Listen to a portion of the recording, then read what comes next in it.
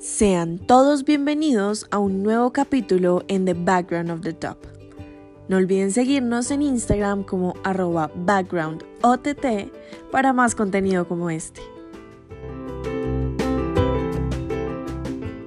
Juan David, bienvenido a The Background of the Top. Es increíble poder tenerte acá con nosotros y de antemano gracias por aceptar nuestra invitación.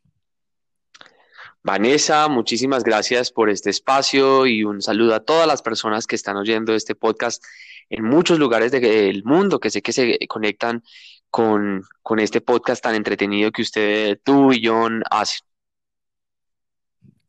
Bueno, Juan David, como es usual en nuestras entrevistas, voy a hacer una breve introducción tuya para que nuestros oyentes sepan con quién estamos hablando hoy. Bueno, tu nombre es Juan David Aristizábal, estudiaste Administración de Empresas en el CESA, tienes 2 maestrías de la Universidad de Columbia, has sido voluntario en organizaciones como Global Shapers y ISEC, diriges el Centro de Liderazgo del CESA, fundaste los Zúper, que es una organización que brinda herramientas para cumplir sueños, fuiste copresidente del Foro Económico Mundial. Eres una persona que en verdad a su corta edad ha hecho muchísimas cosas.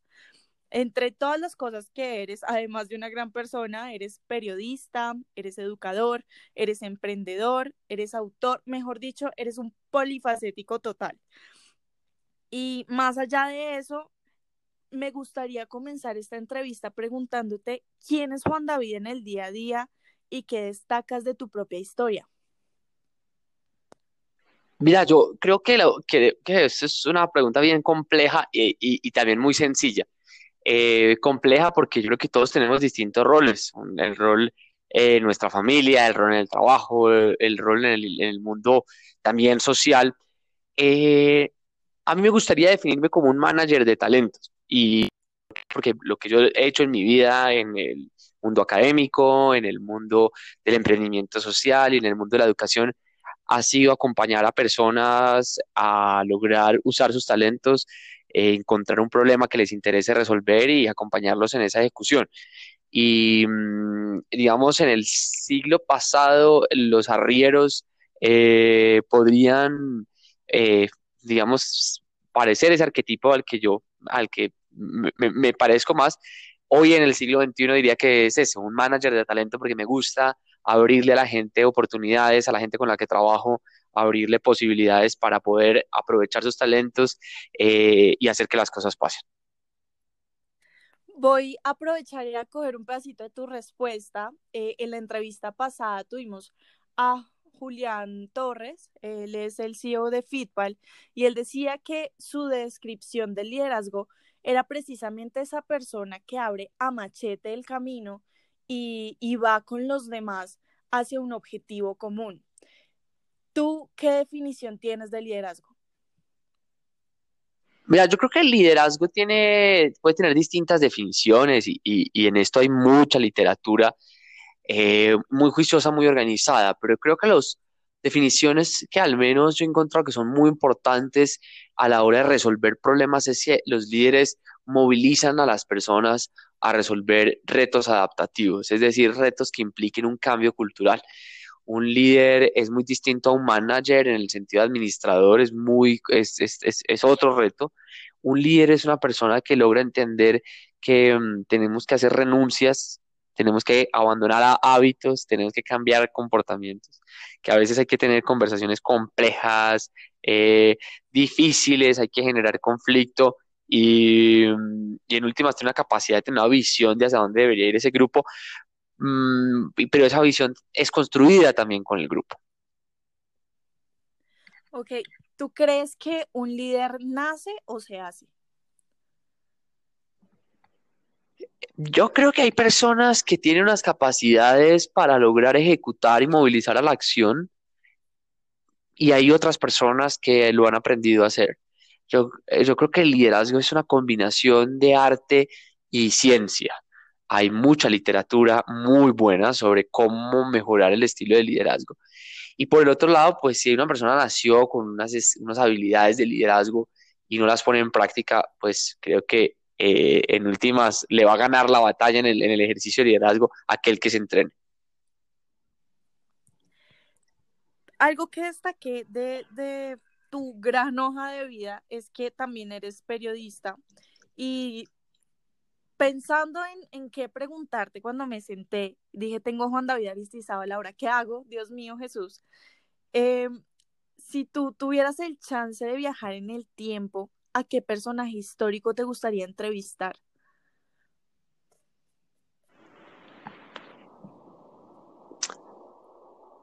Creo que es que hay varios personajes en el mundo que me parecen interesantes, eh, pero si tuviera que preguntarle a alguien ya algo, sobre todo en estos tiempos y momentos que estamos viviendo una crisis social, me gustaría hablar con Franklin Delano Roosevelt para entender cómo lograr conservar la esperanza, entender los miedos y movilizar a las personas a creer y a actuar en momentos de dificultad. O sea, ¿tú crees que, por ejemplo, esa experiencia que tuvo Roosevelt en su época con todas las situaciones que vivió al gobernar, podrían aplicarse a la situación que vivimos hoy en día?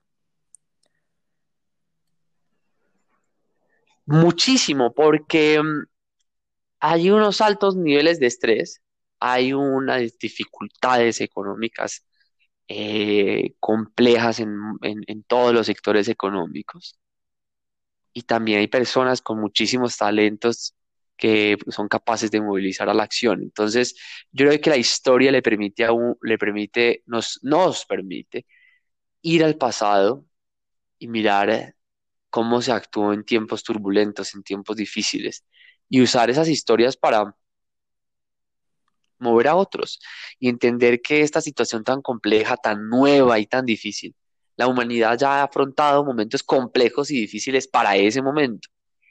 Cuando uno mira para atrás lo ve mucho más sencillo y la historia por eso nos permite generar también obtener respuestas para estos momentos y entender sistemas de cómo solucionar los problemas que estamos viviendo.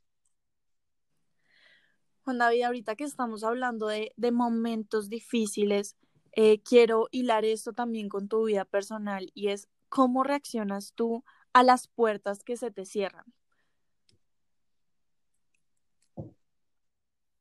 Yo me acuerdo que cuando estaba en el colegio, en un primer proyecto que hice social o de emprendimiento, me acuerdo que llamé a un montón de gente a pedir ayuda y me colgaban el teléfono. Em, entonces aprendí, digamos, esos momentos son complejos y difíciles, el rechazo es complejo, sobre todo cuando uno está haciendo un proyecto, pero uno tiene que acostumbrarse en el sentido que si uno no intenta, no hace nada. Entonces es como levantarse, sentir la amargura, saboreársela un poquito, escribirla si uno le gusta escribir y seguir intentando. Es parte del proceso de hacer que las cosas pasen, lograr interpretar en los momentos de dificultad como es el fracaso o el rechazo para entenderlo y aprovechar para aprender. Yo creo que muchos de esos fracasos o rechazos eh, hay lecciones que uno debería rescatar. ¿Qué me faltó hacer? ¿Cómo me pude preparar mejor? ¿Cómo pude explicar mejor lo que me estaban preguntando? Entonces, a veces la culpa no es del otro que lo rechaza a uno, sino de uno por no haberse preparado mejor, por no entender la audiencia, por muchas razones. Y eso también ayuda a uno a tener mentalidad de crecimiento y es una mentalidad de aprendizaje constante y en cualquier momento. ¿Cuál es el fracaso que más recuerdas? O sea, yo siento que estoy muy de acuerdo con lo que dices. Uno cada vez que fracasa tiene la oportunidad de aprender y una vez supera eso, recuerda esas experiencias como un gran bagaje que uno tiene de aprendizaje frente a la experiencia que uno tuvo. Pero también es cierto que esos fracasos, pues hay algunos que uno recuerda con cariño y los mantiene siempre presentes, como gracias a esto también hoy estoy aquí. Entonces quiero preguntarte eso, ¿cuál es ese fracaso que más recuerdas con cariño? Mira, y este punto que acabas de decir de los recuerdos con cariño es muy importante porque yo creo que hay que buscar que todos uno lo recuerde con cariño porque si no el corazón se le llena a uno de amargura.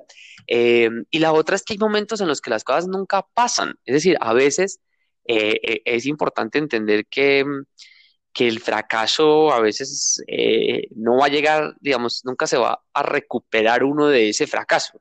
A veces uno necesita una inversión para un proyecto y le busca y le busca y le busca y trata que le inviertan y no le invierten y no se hace el proyecto.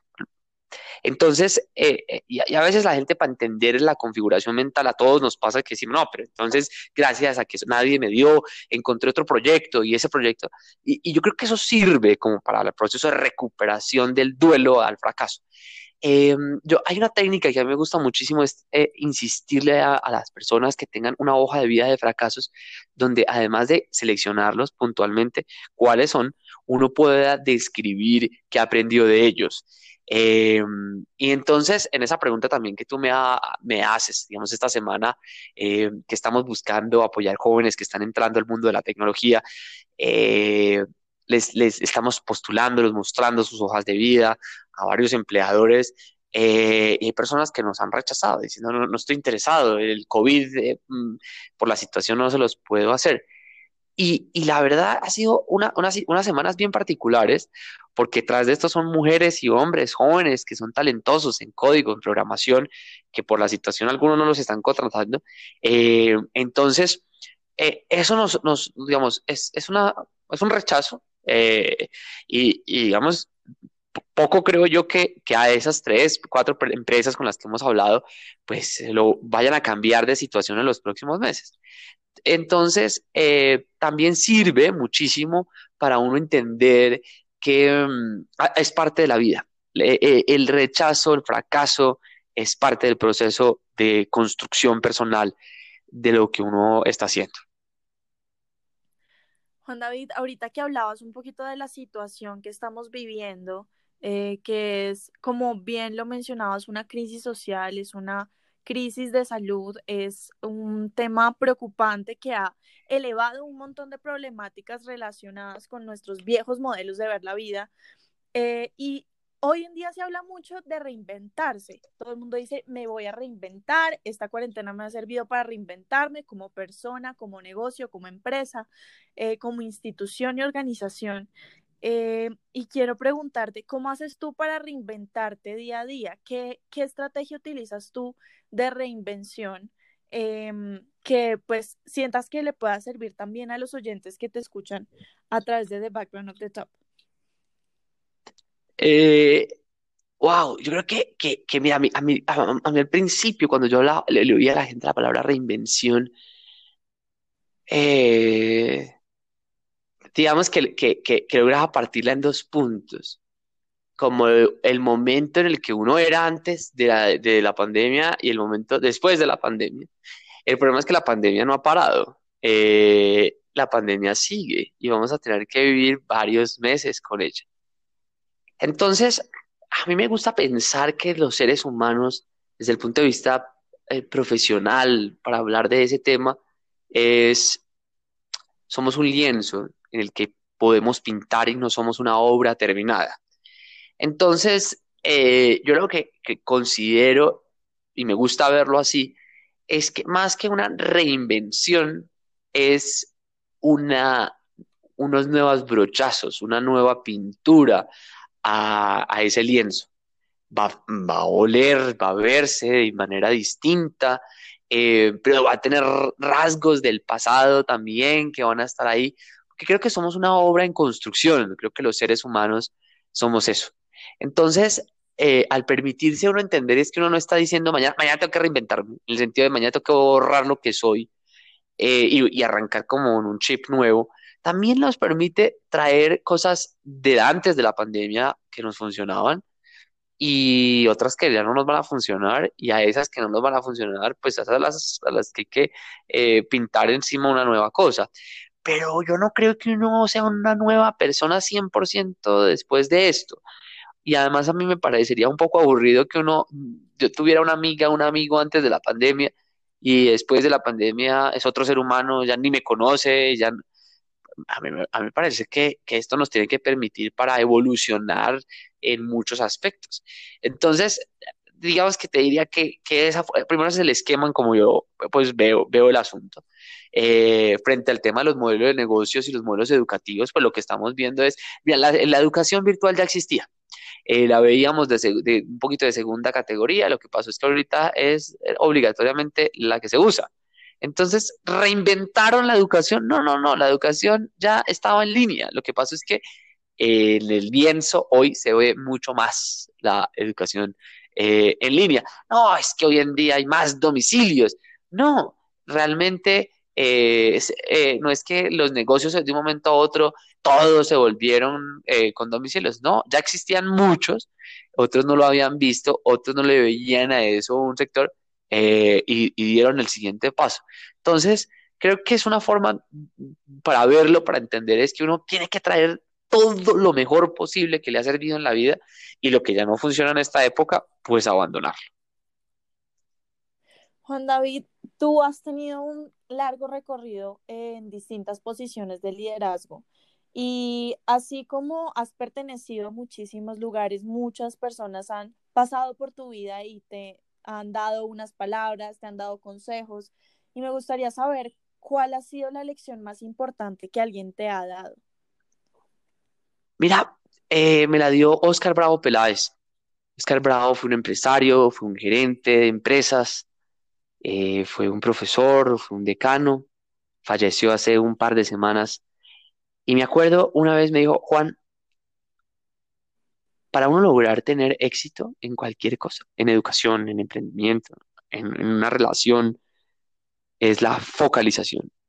Foco, foco, foco. Enfóquese en una cosa, hágala muy bien, resuélvala y después pase a la otra.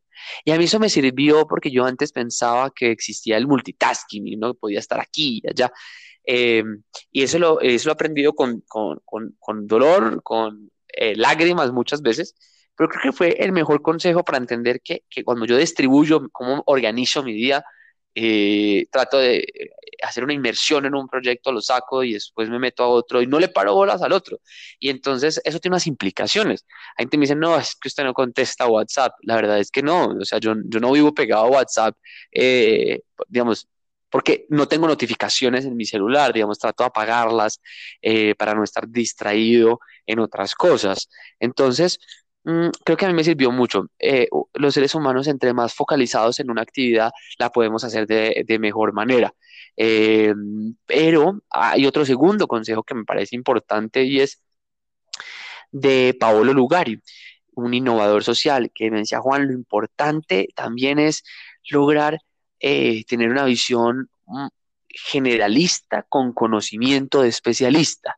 Y en últimas, ese es un gran consejo que yo he aplicado porque me ha servido para lograr entender que el problema de la educación, que es un problema que a mí me gusta y estoy obsesionado por buscar respuestas de cómo lograr que la gente tenga empleo y cree empleo, no es un problema que se puede resolver simplemente diciendo, que la gente se eduque. No, no, no, hay que entender un tema financiero porque la gente no tiene los recursos, hay que entender un tema de mentores, hay que entender un tema de formación de los papás y de las mamás. Entonces, ese es otro consejo. Y el tercer consejo, que es que tú me preguntaste uno, y entonces, Vanessa, perdón, porque aquí me estoy No extendiendo. pasa nada. Y el tercer consejo me lo dio Vicky Colbert, una emprendedora social, y es, Juan, siempre, siempre que ustedes inventen un proyecto nuevo, una idea nueva, busque que eso que se esté haciendo realmente le resuelva un problema a alguien. Si usted logra resolverle un problema, usted va a tener eh, cómo hacer sostenible, cómo se enamora, se va a perder en el tiempo, va a entrar en ese estado de flow porque se va a obsesionar a resolverlo. Has sido reconocido como uno de los 19 líderes emergentes en educación en el mundo. La pregunta que te quiero hacer ahora es, ¿qué hábito crees que ha influido en este proceso, digamos, para llegar a distintas posiciones de liderazgo? ¿Qué hábito crees que tiene tu personalidad que te ha permitido llegar a las posiciones que ocupas hoy en día? Vanessa, yo creo que es una combinación de tres cosas. La primera, eh, encontrar el propósito. Eso es una búsqueda constante que implica reflexión, pero también implica mucha acción, implica ir a la calle, tener actitud de turista, eh, el propósito. Esa es una, hacer las cosas conectado a un propósito. La segunda tiene que ver con los talentos y es cuáles son mis talentos extraordinarios y de esos talentos extraordinarios, cuál puedo utilizar dentro de mi propósito. Y la tercera es la ejecución. A mí me parece que uno debe pasar a la acción. Entonces, cuando yo, digamos, combinando propósito con talentos y ejecución, he encontrado la capacidad de, de hacer que las cosas pasen. Tú ya conoces nuestras entrevistas, las has escuchado. Y pues hay una sección que le gusta muchísimo a los oyentes de The Background of the Top y es la sección de preguntas rápidas. Bueno, entonces te Dale, voy a hacer preguntas que debes responder ahí mismito, ¿listo? dale. Bueno, voy a aprovechar la lluvia que está haciendo y te voy a preguntar, ¿prefieres los días lluviosos o soleados? Lluviosos. Descríbete en 2 palabras. Luis y María. ¿Prefieres el café o el té? El café. Dinos una canción vieja que te guste mucho. Fame. Si pudieras darle nombre a una película o un documental sobre tu vida, ¿qué nombre le pondrías? Todos podemos cambiar el mundo. ¿Te arrepientes de algo? De no empezar antes. Cuéntanos una habilidad que todos deberíamos potenciar. Aprender a aprender. ¿Prefieres series o películas? Películas. ¿Qué película nos recomiendas? Contacto con Judy Foster. Bueno, muchísimas gracias Juan David por acompañarnos hoy. De verdad, fue un rato muy ameno estar aquí contigo, hablar de tu experiencia, de tu historia, de tus consejos. Sé que ya nos diste varios consejos, nos contaste cosas que otras personas han aportado para tu vida, pero por eso mismo no quiero dejarte ir sin que le des tú un consejo propio a todos esos líderes nacientes que te están escuchando a través de The Background of the Top, todos nuestros oyentes, todas estas personas que están interesadas en el liderazgo, en ser líderes en sus comunidades, en potenciar sus habilidades. Y pues qué mejor cosa que recibir un consejo de parte tuya.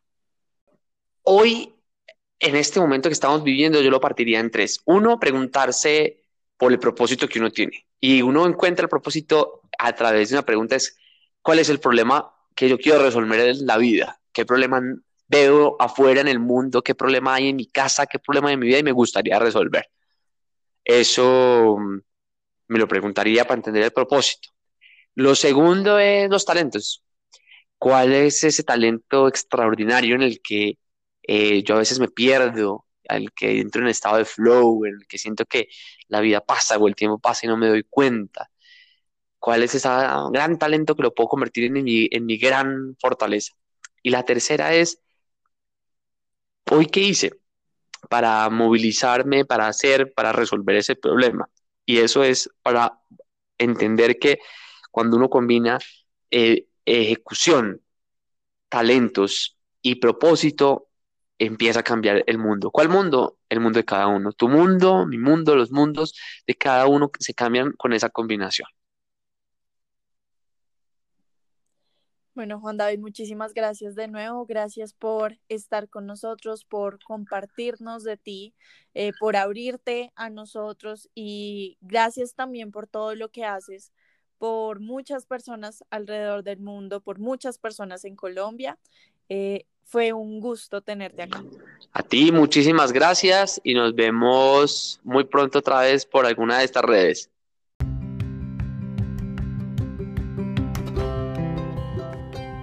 Muchas gracias por escuchar el episodio de hoy. Nos vemos en una próxima ocasión. No olvides que para conocer aún más a nuestros líderes, puedes buscarnos en Instagram como @backgroundott o en LinkedIn como The Background of the Top Podcast.